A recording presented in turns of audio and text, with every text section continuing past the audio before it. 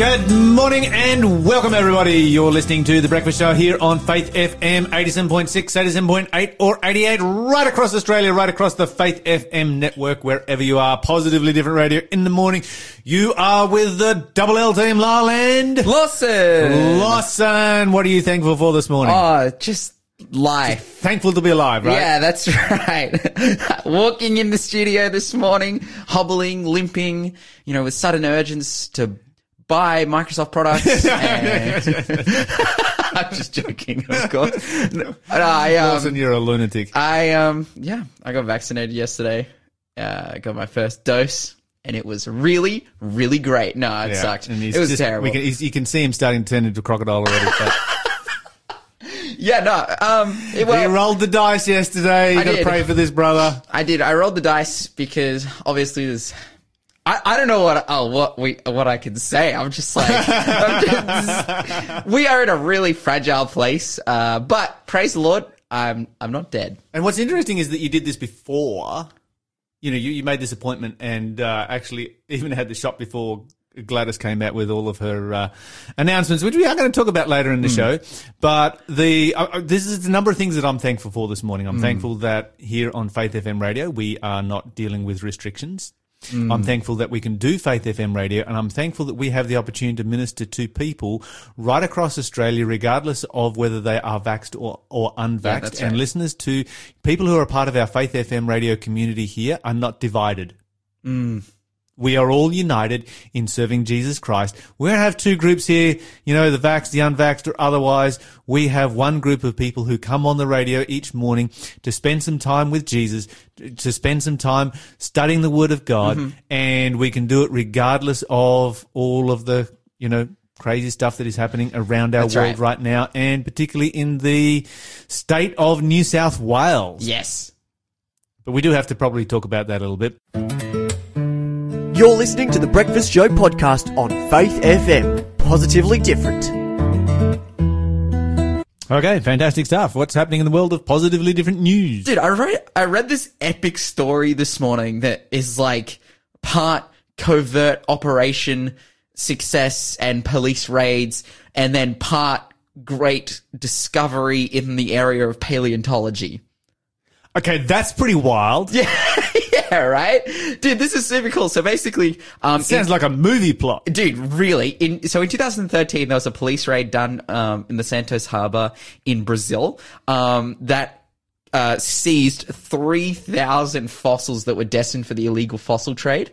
Right. And what they found amongst those fossils, because then, all of that went into evidence and they had to convict the people and da-da-da-da-da, but they've eventually now made their way to scientists and they're doing their, research. So wait a minute. I'm confused. What's illegal about trading fossils? I mean, they're as common as dirt. You find fossils all over the place. I can literally take you to places where there are just cliffs, which is nothing but solid fossils. People go fossicking all over the place here in New South Wales. Even in the Hunter Valley, I've got friends who go fossicking. I know. You're not allowed to sell them? Apparently there's an illegal... Or is it just a Brazil thing? I think it's like, it depends on like the class of fossil that it becomes illegal when it's such and such. Okay. I don't know. I'm just curious. But okay, that's anyway, the one part of the story that illegal. I didn't get. But the point is, the one part of the story I didn't get into, but the point is that they raided this thing and they found like 3,000 fossils. Among these fossils, they found basically a fossil of a pterosaur that's pretty much the most complete pterosaur skeleton that has ever been found. That's pretty cool. Which is epic. They call it this one the Tupandactylus navigans. Mm-hmm. And the really epic thing about this is that they've found it and it's, they've observed some really cool things. It has like a crest on its head that's like half the size of its body. Okay. But it's ultimately, this is a crazy thing, it's ultimately revealed to them that most pterosaurs, pretty much all pterosaurs, are vegetarian. That's cool. Yeah, so basically, like, unlike what was thought before, it's the same thing with, like, a lot of people thought T-Rexes were just, like, solely... Meat eaters, and then as they've done more study, they found out that, oh, no, these would have been, like, scavenging animals that also would have eaten... Like a bear. Like a bear, yeah.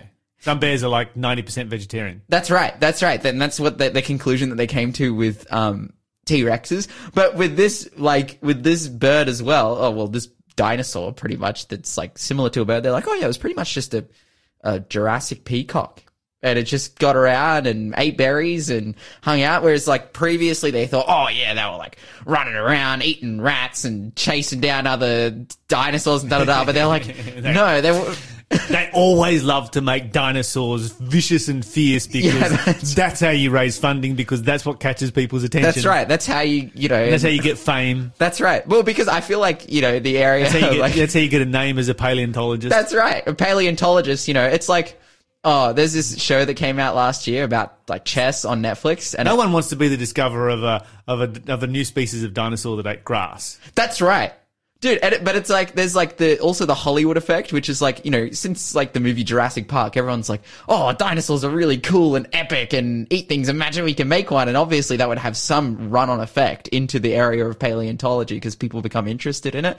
It's just like, this movie came out last year on Netflix, or this TV series about chess. And after it came out, like the production and sale of chessboards went up like 275%, and like, it's like revolutionized like chess and brought it from like becoming more and more neat, even though it's very mainstream. But yeah, it's the same thing here with paleontology. If you just like, oh, the dinosaurs ate people and da-da-da-da. No, but yeah, this is a really, really cool finding, and this has completely changed their perspective on the dinosaur ecosystem and landscape as a whole. But yeah, on pterosaurs. And so I guess there's going to have to be a lot of textbook rewriting to understand. They're still claiming that it's like 140 million years old, but whatever.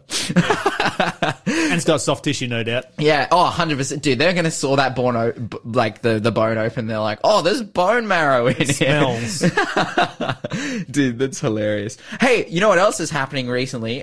They've just given a launch date for the James Webb Space Telescope. So it's essentially the Hubble successor. Oh, cool. Dude, and... yes, dude, I can't wait for this thing. Hubble was amazing. It was amazing. But this thing is something else, dude. It's worth $10 billion.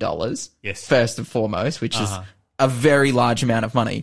But it's like the size of like a tennis court. It has this like, gold, it has this gold plated mirror. Cause it's like, these massive telescopes like work on mirrors and all this stuff. It has this like gold plated mirror that's like, wait, so, so the mirror itself is 6.5 meters wide.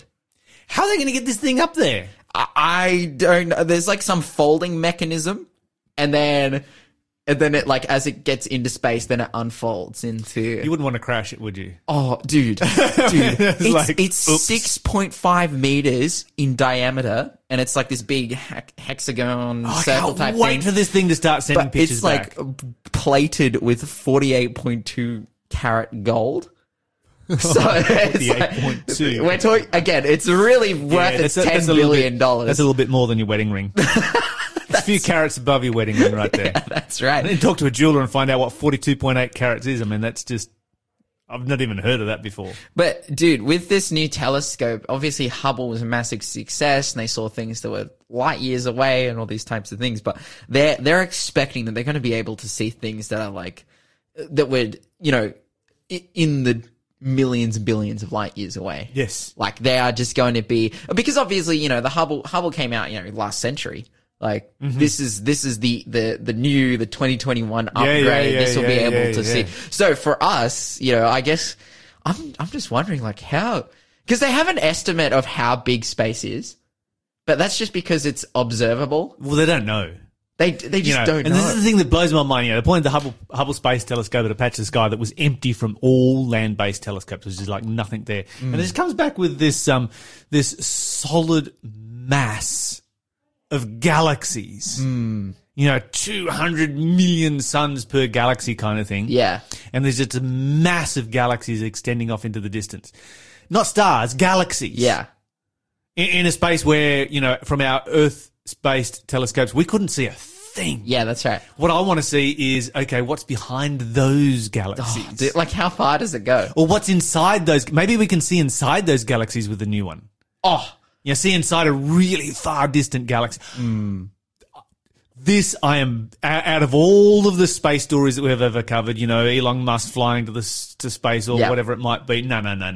This is the story. This is the story right here. This is something I can get behind, because what this does is that we're spending, you know, $10 billion, whatever it is, on discovering the power of God. Wow. Well, yeah. It's money well spent. Guys, 18th of December, chuck that date in your calendars. That's when it's taken off. We're going to launch it. Mm-hmm. I'm praying that nothing goes wrong.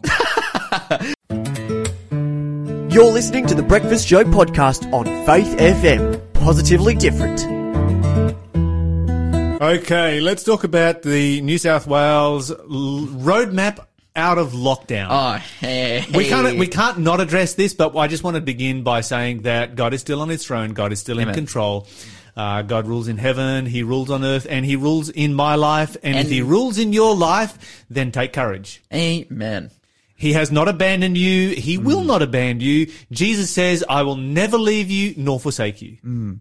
And neither will we, to the best of our ability here at Faith FM. Who knows what the future holds? And at some point, if I read Revelation 13 correctly, Faith FM will close. However, while ever we are here and while ever we can continue transmitting, we will be here and we will be transmitting the Word of God and bringing it to you and ministering to you wherever you are, regardless of the circumstances that you find yourselves in. However, having said that, we do want to point out that the New South Wales government has just ostracised the most vulnerable people in our community. It has created a two-class society and has banned the unvaxxed from attending church. And so we find that New South Wales has gone down the path of really becoming one of the most draconian jurisdictions anywhere in the world. Yep. In fact, maybe you can help me out, but I haven't heard of anywhere else in the world yet, because I would have reported on it, that has banned unvaxxed people from attending church. And I think what's happened here is that they've kind of completely have no understanding of religious people and people of faith. Church is not like a club. It's not a place for healthy people. It is a place for the vulnerable. That's why churches exist. And when you take a church and you say, no, you can only have the healthy people come here, then the reason for that church existing ceases to exist. The whole point of church in the first place is not for the healthy, it is for the unhealthy, whether that is physically, mentally, or spiritually. It also doesn't make sense that, like, the point of church is, like, in terms of why, for example, churches are tax-free, like why churches don't pay tax and have tax exemptions and whatnot, is two reasons. Firstly, it's like, because they're a charitable organisation that does charitable work for vulnerable people. That's right. And now we're not allowed to do charitable work for vulnerable people because they're not allowed to come. Dude, you can make even more of a case as a church skeptic now that... It may have been slightly overstated, but, you know, largely speaking, yeah. Yeah, that's the point. Also, there's, you know, I've heard the point made before, like, if churches are tax-free, then they can't have a... You know, it's a measure to separate church and state because they're not a tax-paying organisation that then has a say, which, like, fair enough. I'm against the, you know, separation of church and state, but it's largely because of the social services provided. But now you just get to the point, it's like, what's the point? Like, what... It's and the thing that disturbs me is that we have an explosion of mental illness in our country right now, and particularly depression, and suicide rates are through the roof because of lockdowns and so forth. And you've now got an explosion of people who are losing their jobs because of issues of conscience in relationship to the vaccine. And these are the most vulnerable people that we have right now that we need to be ministering to, and the government has come in and said, no, you're not allowed to minister to these people. Well, you know, here on Faith FM, we continue to do so, and we will always be doing so. And that's the great thing about Faith FM radio. And, you know, it just sort of reminds me that we have never been more relevant than what we are right now. And this is on the day when research has come out to show that low socioeconomic people are 4 times more likely to die from COVID than any other group. And they're the people that have been banned Well, so the unvaxxed have been banned because there's, very high level of unvaccination amongst low socioeconomic groups. The high socioeconomic groups are the first ones to put up their hand and to rush in and to get vaxxed and all that kind of stuff. We know all of this. It's not the first time. The world has always been like this. And so these are the ones that are already struggling with depression, are already struggling with hardship, already have very low vaccination rates, and we're not allowed to minister to them. It's. And okay, so I think why? Because if it's someone's personal choice to not get vaccinated, like the only person it affects is them and other people who have made that choice to not get vaccinated. Yeah. So what's the perspective then? It's like, okay, so we don't want to what is it? Like you don't want to clog up hospitals with people who are unvaccinated or... Hospitals being clogged up with people with alcohol and... That's right. Nicotine issues. I don't understand, why is... I don't see the logic. Anyway, there's a whole bunch of issues there that we could talk about, but Gladys Berejiklian went even further in that she has banned home churches. So you ban churches and then you ban home churches. Well, congratulations, Gladys. You've just created an underground church movement. That's what you've done. Now, I'm not, promoting people go out and break the law. I'm just stating reality is that people will go without sport because it's just sport. People will go without recreation. It's just recreation. People will go without eating out. But people will not go without worship. Yeah. And we know this. Look at China and places like that. Yep. If you want to have an example of what happens when you ban this kind of stuff. And so what's that going to do? Well, you're going to have churches now meeting in secret that you can't control, you can't contact trace, that are all unvaccinated, that are super vulnerable and are going to become super spreaders. You've just created a wildfire for COVID to spread throughout the community. This is a really, really, really terrible situation that we find ourselves in. And, hey, the reality is that if we look at what is taking place, we can recognize that this is, we get here and we complain, but really we have life rather easy compared to many other parts of the world. Try being a Christian in Pakistan or India or China or somewhere like that. Okay. So let's be thankful. Let's keep it in perspective. This is not the end of the world. And I've been talking to a lot of Christians who are very, very strongly pro-vax and who are absolutely devastated by this news because, that's just separated them from so many other people that are more than happy to worship alongside who are anti-vax or unvaxxed for whatever reason. And here we've got our AMA who is now jumping up and down and screaming this morning that Gladys Berejiklian's relaxation or roadmap is too lenient, too lax.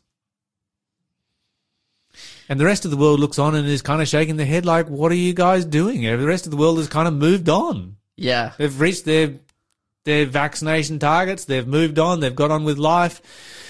The virus is surging through their communities and they're all just living with it. Which, by the way, because I was doing some research last night on, just looking through the vaccination rates for each country. Yes. Which are all lower than our target as well. Well, there's a few that are above us for sure, Israel and so forth. Anyway, we need to pray for our country. We need to pray for our state. We need to pray for our leaders and we need to pray for a way out of this situation. Jesus still rules. Take courage, friends. You're listening to the Breakfast Show podcast on Faith FM. Positively different. Okay, so while we're all feeling a little bit sad and sore about the roadmap for New South Wales coming out of COVID restrictions, we need to be thankful that we are not living in some other parts of the world. Asian Aid is an organisation that operates in Nepal, Bangladesh and India with charitable work, education, orphanages and so forth. And the CEO, Paul Esau, is joining us on the phone this morning to talk about some of the challenges of working in those countries. Paul, welcome to the show. Yeah, morning, Lyle. Thanks so much for the opportunity to join you this morning.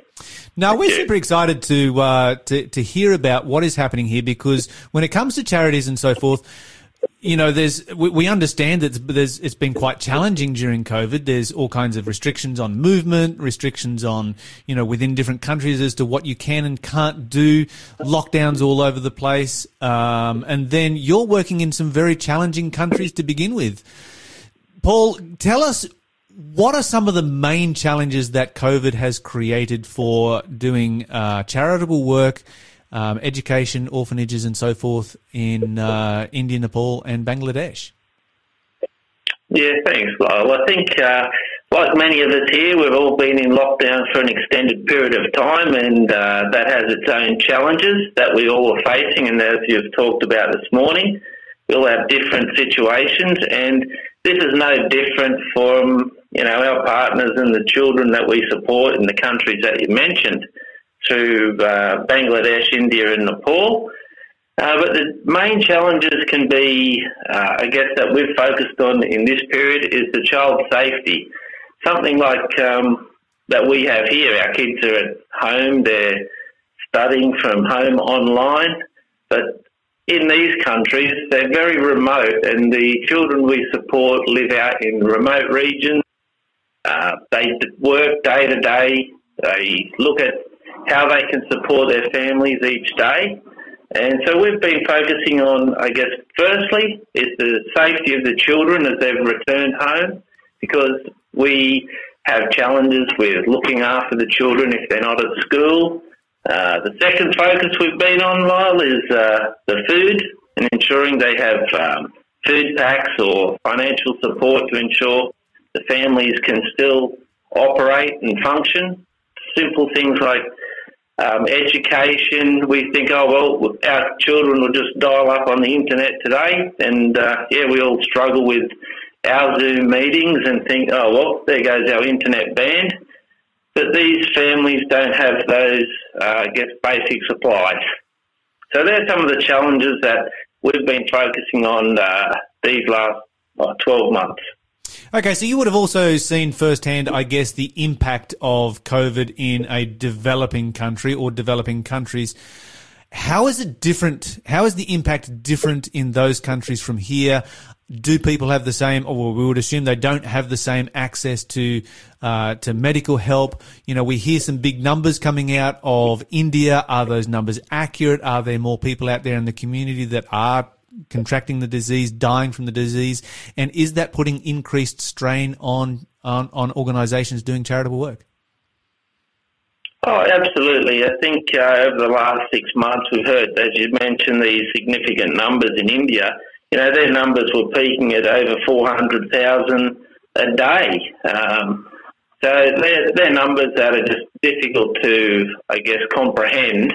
And when we're talking with our partners, they are dealing with this every day, and this is a challenge that a number of the people in our organisations have caught COVID, have had COVID. Their families have had that. So they've been working with this, situation and virus while still focusing on supporting the children and the families that we work with. And the numbers are real. They're pretty heavy, and so when we look at where we're at, we are very fortunate in the environment that we have. In a country like, say, for instance, Nepal, or even large parts of India where it's very mountainous and it's very remote, what's happening in those villages as people go home to those villages from their work, from whatever they carry the virus with them? What's the impact in those very remote areas? Yeah, so like our remote areas, we've been working in right up in the north west of Nepal, where it is difficult to get through at the best of times. And the focus for us there is, again, with just touching base with the safety. And, are the numbers accurate? Well, it's difficult to say, but the numbers are significant. Like in Nepal, they peaked out at over 9,000 cases a day. And, we just focus on supporting the children that we've had. And our partners have actually been away from home for extended periods of time to work in those regions themselves and continue to support the children that we have there. And with the schools that you're operating, have you had major outbreaks within those schools? The schools have had some cases. There's not like the schools are shut down in a number of countries. Like Bangladesh is just coming back online now, and so a lot of the children are back in their own communities. We haven't had any significant reported cases of the students that we support having COVID. There are reported cases of families having that. In the children that we support, there's been no significant deaths, if you like, from the children we support. And we touch base with them on a regular basis. So the child safety part of it has been our focus, and yet they're all still operating in the remote regions that they work and live. We hear reports back here in this country of very, very high death rates in these countries as a result. Obviously with the children, COVID's not something that really affects children as far as killing children goes. But we do hear reports of very high death rates. Is that creating a crisis for the orphanages? Are orphanages able to cope with the reported high death rates? Yeah, so this is probably the next phase of where the challenge is going to be at the moment. So with the schools and the children being returned home, we're working on what will that look like moving forward, because, yes, this is where it is believed there will be a challenge, because there's already vulnerable children and children that are being supported by one parent. And as that information comes in, it is believed that this will be a challenge, yes, for a lot of, children now who have had one parent or two parents impacted by the virus. So this is something that we're working with our partners on now. And, so we're looking at improving the, homes that we support, improving the school buildings, and also the accommodation area for this situation. Sure. Okay, so what about with, Asian Aid, of course, a charitable organisation. You're funded by donations, supported by a lot of people right across Australia in the work that you do. How has that support, what's the level of support been like during COVID and lockdown, for the last year or so? Has there been a drop-off? Has there been an increase? Or have people just been faithful during really difficult times that we are dealing with right now? Well, we've been actually very blessed as an organisation. This year, we hit a significant milestone of being 55 years old or young, and across this last year through COVID, our supporters have been very faithful and continue to support the children that we sponsor, but not only support the children, support the crisis sections of providing food and also medical support. So our support has certainly not dipped. We've seen an increase in the last year for people wanting to make sure that the children and the families we support have been given the food and the medical support that we can provide. So, without the support of our donors, we just would not have been able to conduct the programs that we have. So as an organisation, we're extremely grateful for everyone who supports us and trusts us with the funds that they provide. Yes, Paul, that's very, very encouraging to hear that. I'm just so thankful that that is the result. And it just really does show that, people here in Australia, even in a time of crisis, even when we're struggling ourselves, even when we're in lockdown, we recognise that there are people in other parts of the world that are in far worse circumstances, far more challenging circumstances than what we find ourselves in. And we're willing to continue to dig deep and to help out. So that is just absolutely amazing. Paul, it's been a while since we've featured Asian Aid here on Faith FM radio. Maybe it would be good if you could just give us a brief rundown of the operation and what you've actually got happening across these 3 countries at the moment. And you've probably expanded quite somewhat since we last had you here on Faith FM. So just give us a rundown of the organisation. Yeah, sure. Thanks. So as I mentioned, we just hit 55 years this year, which as a team we're very proud of. We were founded by Maisie Falk, and that work carried on by Helen Eager across those years. And our focus across that period has been to support the disadvantaged children and their communities and help them wherever we can through education, predominantly focusing on the Adventist education. And I've been in the organisation now for 2.5 years, and however, my family and I have been long-term supporter, and it's been a real privilege to see and work with the amazing team here who, without their commitment and dedication, the programs wouldn't go ahead. So on one hand, we have such great support, but the team who deliver the projects here and in country are just so great. And the programs that we've been working on, we have the direct child sponsorship that we have been built on, but over the course of the last 3 to 5 years, we've been focusing on more holistic community program, which we called our Child Focus program.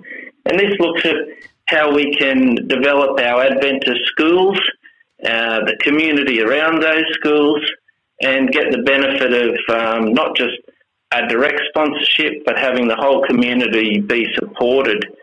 And we're looking to expand that now because one of the things we have seen with, the COVID is the return home. And one of the benefits, or the blessings of that, is the children have been able to reconnect with family and friends, and as we all know, that's extremely important, especially at this time. So we're looking to expand our village school programs and support all of the community. Another really exciting program we had in North Bangladesh was the water program. So this enabled the school that we support to put down a well. They were able to then create gardens and fish, and this then was able to support the school community and the kitchen, and then sell those products to the community. And so that was helping their sustainability and provide a long-term, benefit to the school and their community. And now that water's sold out to farmers, and farmers were only able to get one crop, and now they're getting 2 or 3 crops a year. So we're focusing on how can we build the community and provide a long-term sustainable benefit within there. I guess there's some of the things that we're focusing on, the education and developing our Adventist school programs. That's fantastic stuff, Paul. And how would a person get in contact with Asian Aid if they want to support the work that you're doing at this time? Well, certainly can ring our office or visit our website, asianaid.org.au, or give us a ring, and you'll most likely get to speak with Karen or Inika, who would love to hear from you, or anyone who is here. And like I say, we've got some amazing programs going on, and really appreciate the support of Faith FM and all our supporters. So thank you for your touching base with us. Thank you so much, Paul Esau from Asian Aid, for joining us this morning and telling us about what is taking place over there at this time. So just to remind you all, asianaid.org.au is the place to go. Thanks for being a part of the Faith FM family. Join our community on Facebook or get in touch at 1-800-FAITH-FM.